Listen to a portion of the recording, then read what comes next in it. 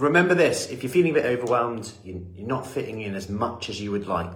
Good morning if you're coming in, give me a hello. If you're on replay, drop a replay. And that is that put your attention on what you're still doing right now.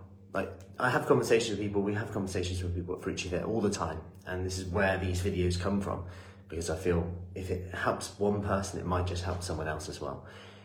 In that we're maybe not doing it all, but we, one, haven't really defined what all is.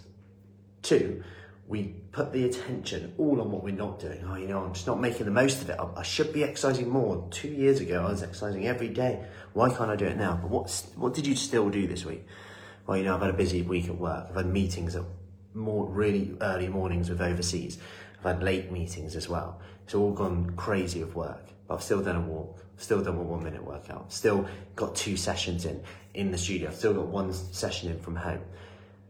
It's like you put your attention there, and it's like, actually, I'm still doing all right. Okay, what you've done there, what you're telling me there is that even when you're tired and stressed, you're overwhelmed, you can still prioritize your health, because actually prioritizing your health is exercise. You can't really be like optimally healthy without doing that. So what you're telling me there is that you've aligned your actions with what you value most. You must value your health. That's what it's telling me. Wow, even with all of this stuff, you've still managed to get that in. What could you do when that kind of settles down a bit? And it'll be so much easier. So wherever you're at in your journey, if you're just starting, you're thinking, it's not the right time.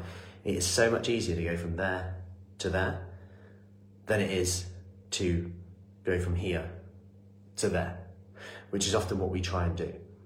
And when you think of fat loss, weight loss, that big jump that we try and do so much, which is then overwhelming in itself because it becomes a full-time job because we're trying to do this, it actually doesn't become a part of our lifestyle. It doesn't really become sustainable.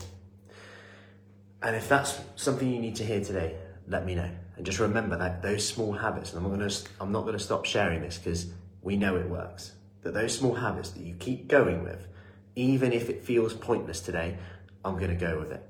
And I had a chat with someone yesterday, they were like, I really didn't want to go and do my workout on Monday. So glad I went. I was like, what made you went? I talked myself out of it. And I was thinking, I don't think you did. I think you just went anyway. Yeah, I did actually. And then I actioned my way out of it.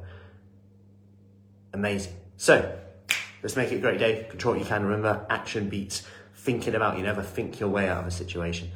Action your way out of it. Do it even if it's the smallest things. Like straight in 10 punches now. Like going for a walk, standing on a little walk on the spot. Just like making your bed in the morning. You get something done in the morning, sets you up for the day. Let's make it a great day, and I'll see you soon. Take care.